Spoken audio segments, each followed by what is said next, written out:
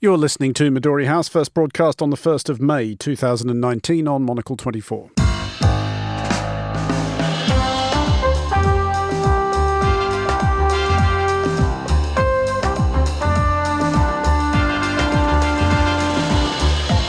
Hello and welcome to Midori House, coming to you live from Studio 1 here in London. I'm Andrew Muller. On today's show, those China-US trade talks. Are they getting anywhere, or has Donald Trump set them up to fail? My guests Jonathan Fenby and Carlo Bonura will be discussing this and the day's other top stories, including Sri Lanka's fears that they are merely the first target of Islamic State's next campaign, what we've learned so far about Indonesia's election, and... God, seems like 1,000 years ago. I fought my way out of that cave, became Iron Man. Is 3 hours too long to watch one film in one go? That's all coming up on Midori House on Monocle 24.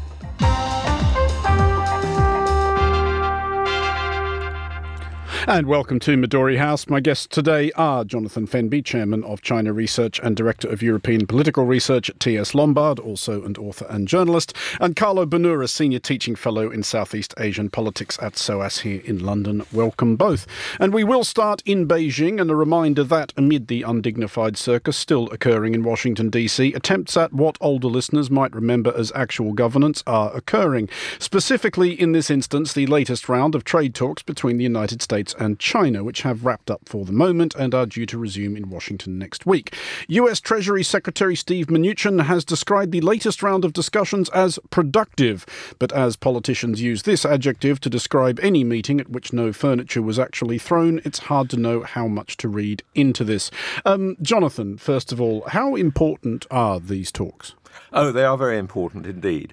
They're important because the length of time that the negotiations have been going on, the threat that the trade war could get worse if they fail, have induced a lot of uncertainty, avoidance of risk, let's say, across the world economy, and a contraction of supply chain activity and of trade generally. So if you want the global economy to start ticking over faster and more strongly, you need a trade deal between the US and China.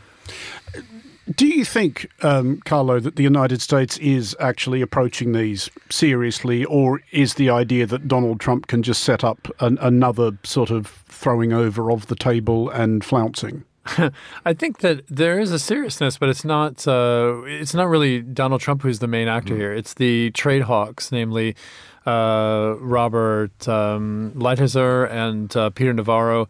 These are people who are very, very serious about what they believe to be the United States' position in the world trade system, constantly being behind the eight ball in terms of the WTO, which is, of course, debatable, and certainly the United States' position in terms of trade vis-a-vis China. They see this as an opportunity. The mixture here, which is very interesting, is that you have a kind of bad cop scenario in which Trump is able to ratchet up the pressure in all kinds of ways that are in no way substantive. And then you have Lighthizer and Navarro who are able to actually craft precise demands. It's the combination of these, whether or not this will actually produce real results. I think that's the question. Jonathan, I guess to ask the same question from the other side, is how seriously invested in this do you think China is? Or are we approaching the point where they look at Donald Trump and think, we can live with another year and a half of this clown until hopefully somebody serious is in the White House instead? Well, their fear is it may not be a year and a half. It may be 5.5 years and so on. And they underestimated Trump's chances of victory, and they've got Trump wrong through most of the early part of his presidency, it must be said. China can give way on a number of issues. The question really is whether the Americans, and that's, say, Trump, settles for a deal which is primarily about tariffs and how many million tons of soybeans the US exports to China and so on, or the extent to which he goes along with Lighthizer, the trade representative, and others in his camp who would like structural reforms in China, notably the lessening of the Communist Party state involvement in the economy. And that is something that the Chinese will resist really to the end and so on. So it's a question of whether Trump wants to declare victory and can reach a fairly easy set of agreements with the Chinese. And there were reports by the Financial Times yesterday that he'd actually was ready to give way on the whole question of cyber theft and so on. If he's willing to make those kind of compromises, a deal can be done. On the other hand, the way he walked out of the North Korean talks in Hanoi a couple of months ago is a kind of warning that he might do that at the last minute with China. Carlo, is the key point driving this, or at least driving the United States' input to this, whether or not Donald Trump perceives that the trade war with China is helping or hindering him at home? I don't think he has I don't think he's very responsive to that. And we've seen a lot of data about how not only in terms of the economic impact of the Chinese retaliation, the impact that that's had on the kind of core constituencies, particularly in the old Rust Belt in the northern part of the United States, but also in terms of polling, if you believe the polls. This poll came out a couple of days ago, which said that something like only 15% of people in the United States believe that Trump's economic policies has actually helped them or been beneficial to them.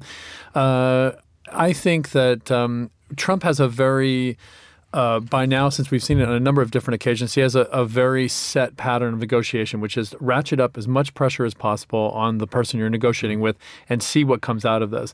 The U.S. Mexico-Canada agreement produced very few changes, and ironically, there's very little support for it at the moment in Congress.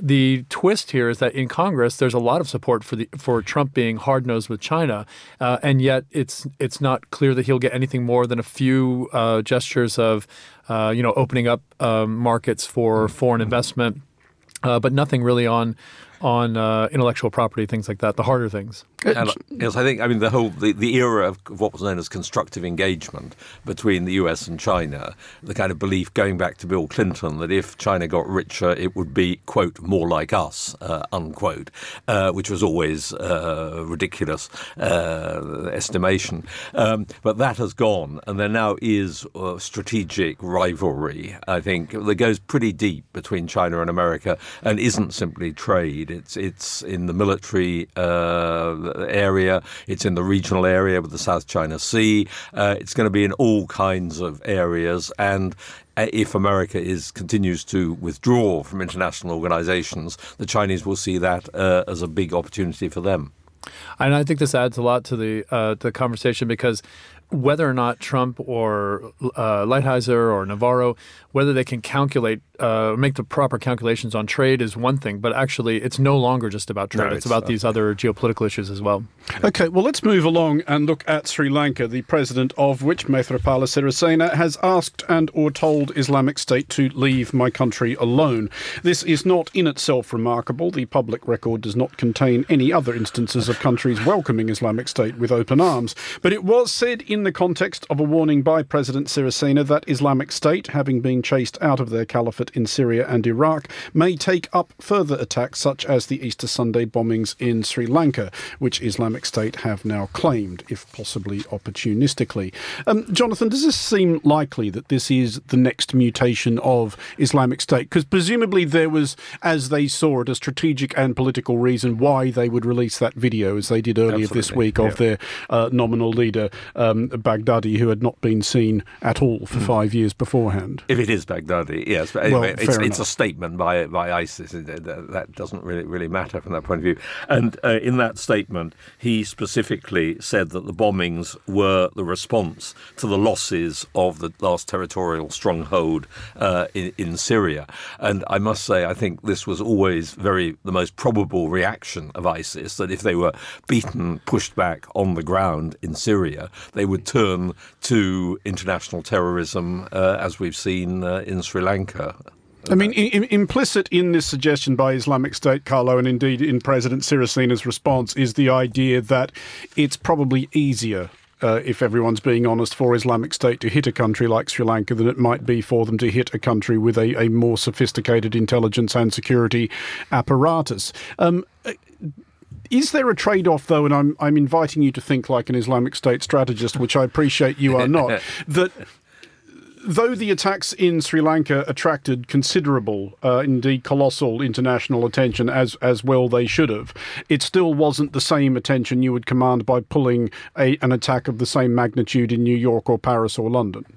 I think so. However, given the fact that they've lost their territorial base in the Middle East, what we've seen from the Islamic State are a number of attacks on the periphery of, outside the Middle East and Central Asia, on the periphery, you could say, of the Muslim world, where they are testing state authority and state responses. So I think that this is akin to the Marawi siege in the southern Philippines, because both Sri Lanka and in the southern Philippines, you have fairly weak states with weak militaries and security apparatuses. And the fact that they were able to pull off a siege of a city for so long in the southern Philippines, a year and a half ago now, in 2017, and were able to pull off this bombing in Sri Lanka, actually perhaps emboldens the group at the level that they're able to use these local cells and connect the dots, if you will, in order to demonstrate the viability of Islamic State more generally. And so it's interesting, in Malaysia and in Indonesia, where it's much harder for Islamic State to function, Malaysia is seen as a country which has its security forces have been very successful in clamping down on militant activities, but is still a conduit for terrorists into other parts of Asia. And so it appears to be using different countries for different reasons in that regard. I mean, Jonathan, if we're trying to be optimistic about this, and that's not at all wishing to sound glib about what happened in Sri Lanka, which was hideous even by the standards of Islamic State before now, is it possible that what we're witnessing here is a kind of desperate lashing out by an organisation that knows that basically they've lost, they've been beaten? Their whole thing, their whole pitch, both to their enemies and to recruits, was that we have land, we have territory, we are a state. There's a clue in the name. If they don't have that anymore, and I think it would be extremely unlikely that they would recover anything remotely like it, are they really still a viable proposition at this point? I think they're still a viable proposition as a source of terror and of attacks. What we don't know, of course, is how many sleeper cells, as it were, are embedded around the world and how that can go on. And indeed, in Sri Lanka, the authorities are saying that they have to keep a level of high alert because they expect another strike by ISIS-backed, ISIS-linked militants and so on. And in a sense, this, it is less focused. It was more focused when it was specifically about part of territory in Syria. Now it's a wide, amorphous threat, which we don't know where the next instances are going to come from. Carlo, what have you made of the Sri Lankan government's response to this? Because it's been clear, and in minor fairness to them, they have admitted that they did get caught out, that there was information that was in circulation but did not get passed high enough up the chain of command before the attack took place. Since then, they've gone into something must be done, this is something, therefore we must do it mode. They've banned face coverings in public, for example, declared a state of emergency. What have you made of their handling of it? Is this a government that's in control or a government that's just trying really hard not to be blamed? Well, I think it's a government which is trying to use these steps to demonstrate that it has some type of control. But the real issue in terms of the structure of information sharing, it appears to be the real problem here, that some elements of the of intelligence and the political apparatus had knowledge of these threats, and some did not. To have a leadership which is not unified for political reasons, getting in the way of the management of security in the country. These are changes that we don't know how these are going to be resolved. And if you would presume that those things have been resolved or will be resolved as quickly as possible to avoid another attack. But this, again, is about, it comes down to domestic politics, it seems. Just on that specific point, Jonathan, of the ban on face covering, and this is an idea that there is a clamour for periodically of varying degrees everywhere in the world, really. Does it actually make anybody safer? No. A straightforward answer. I'd say absolutely not. But it's a gesture. It's a political gesture. It's something which may be seen as we are reacting and such. But the actual security benefits from this, I think, are minimal or absolutely none. OK, well, we're going to take a short break now. You're listening to Midori House with me, Andrew Muller, along with Carlo Banura and Jonathan Fenby. Coming up next, Indonesia's election and what we have learned from it. Immerse yourself in the world of Monocle. Visit monocle.com. Listen live to our radio station, Monocle 24, or explore more than 5,000 hours of audio. Every minute of every show we've broadcast since we launched. And don't forget that we have over 400 films to watch and share, while magazine subscribers can log in and browse our complete print archive on screen. Our online shop is here too, which you'll find well stocked with clothing, books, travel accessories, fragrances, homewares, and more.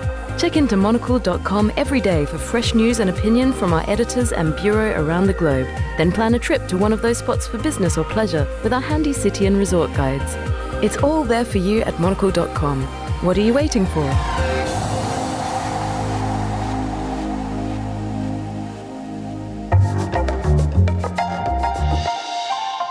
You are back with Midori House with me, Andrew Muller, still with me are Carlo Banura and Jonathan Fenby. And let's look now at Indonesia, which really shouldn't hold elections more or less concurrently with India. While India gets all the stories, and quite rightly, about the colossal logistical enterprise of getting 900 million voters through the polling booths, Indonesia gets less credit than it might be due for doing the same for 190 million voters scattered across nearly 1,000 inhabited islands. Indonesia voted on April 17th, and while final official results are not due until later this month, it seems pretty clear that the incumbent president, Joko Widodo, has been handily returned. Ditto his Indonesian Democratic Party of Struggle in the People's Representative Council, where they look set to win again the largest number of seats. Carlo, we have talked a lot on this programme about the astonishing feat that India puts on when it puts on an election. I do think we should extend a bit of credit to the people who do have to do this. It's an extraordinary thought. 190 million registered vote or possible voters, that's obviously not the same as the population of Indonesia, which is far higher. 1,000 inhabited islands, 800,000 polling stations, I read somewhere. It's extraordinary. It was a major event, and the entire amount of time for the election to take place was under 8 hours. And so what you had was the claim to fame is that, if I'm not mistaken, it's the largest simultaneous election in the world. India rather sensibly spreads it out. Yeah, exactly. Yeah, in one day. And as a result, I don't know if you've talked about this on the show, but one of the costs to that, the human cost, of course, is that there's been over 270 people who have died, workers who have died, and 1,800 people who have been hospitalized from exhaustion. One of the ways that Indonesia was able to achieve a high turnout rate was to ensure that the polling stations had only 200 voters for each polling station, which is a very small amount. And that means that voters wouldn't have to wait online, but it also means that they could do, in 6 hours you can get 200 people through a polling place. But it did mean that a massive effort.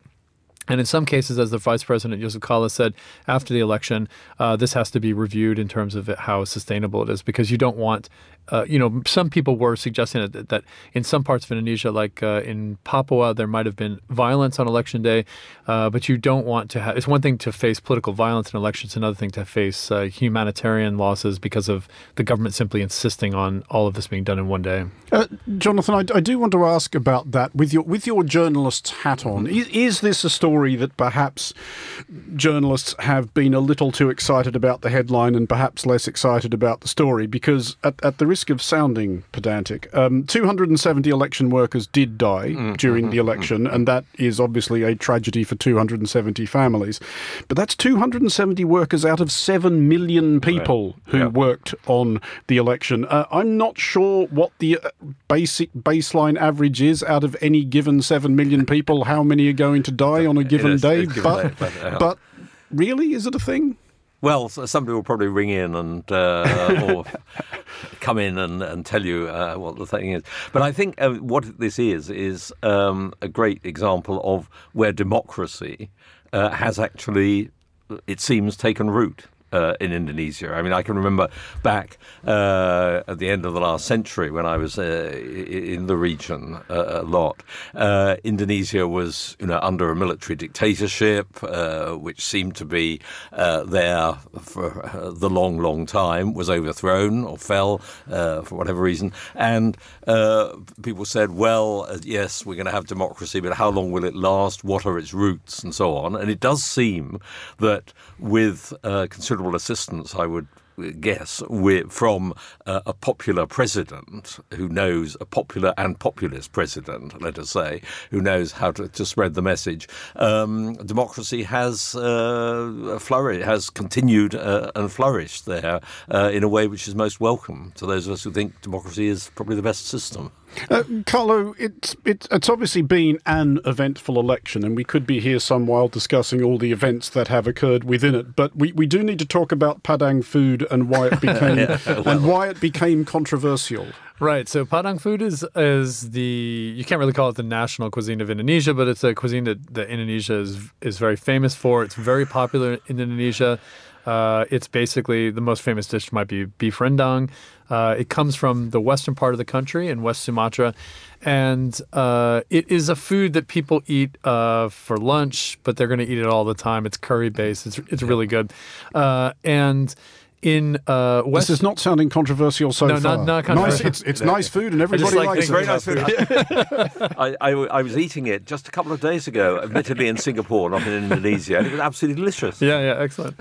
And in the province, which is most renowned for this food, Jokowi and the team for the president won by a landslide, and some of the supporters of the opponent, Prabowo Subianto and his team, have argued that they should boycott Padang food as a means of rejecting the outcome in that particular province. It should be noted that is that any more or less unbelievably childish than it sounds? In some of the coverage, it was referred to as hilarious. It is fairly childish. Some people could argue that this was a very polarizing election, and Prabowo still hasn't accepted the outcome. So some people might argue that this is some example of the polarization, level of polarization there. It should be noted, however, that the claim went viral over Facebook. And so insofar as social media played a huge role in producing a long list of hoaxes and disinformation in the election itself, that this is simply one more in that line of silly social media stories. Yeah, Carlo, we should take a look at the presumptively re-elected President Joko Widodo. Obviously, we don't want to start writing political obituaries for the chap right now. He's just about to start on a new term, but he has now been there a while. We have an idea of what he is and what he's about. Do we have a sense of what? Well, I guess there's two questions in what he wants his legacy to be and what his legacy actually will be. Well, he wants his legacy to be one of bureaucratic reform, making Indonesia more efficient, and infrastructure development, really trying to structurally transform the Indonesian economy. I think the real legacy will be probably half, if not a quarter, of all of his infrastructure goals might come to fruition, either in terms of being finished or being started. That's the bigger problem in Indonesia. And I think for those people who saw him as a liberal coming into his administration, the big issue is that he has taken the highly autocratic nature of the Indonesian presidency and run with that. He has ruled through executive order more often than going through the legislature. He has kind of walked away from some of the human rights causes that he championed during the first administration. And in the second administration, it seems to be very pragmatic.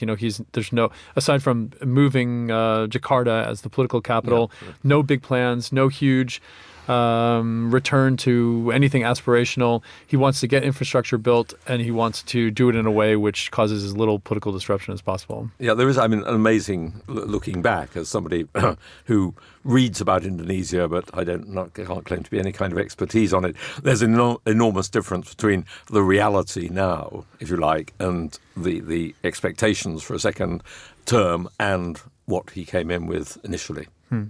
OK, well, finally tonight to the movies, and to judge by the considerable hype generated by and about Avengers: Endgame, the umpty-fifth and apparently concluding film of the Marvel superhero franchise, the three of us sitting here may be the only people on Earth not presently attending a screening. Those who are at one or have been to one or are planning to attend will likely, however, miss at least some of it.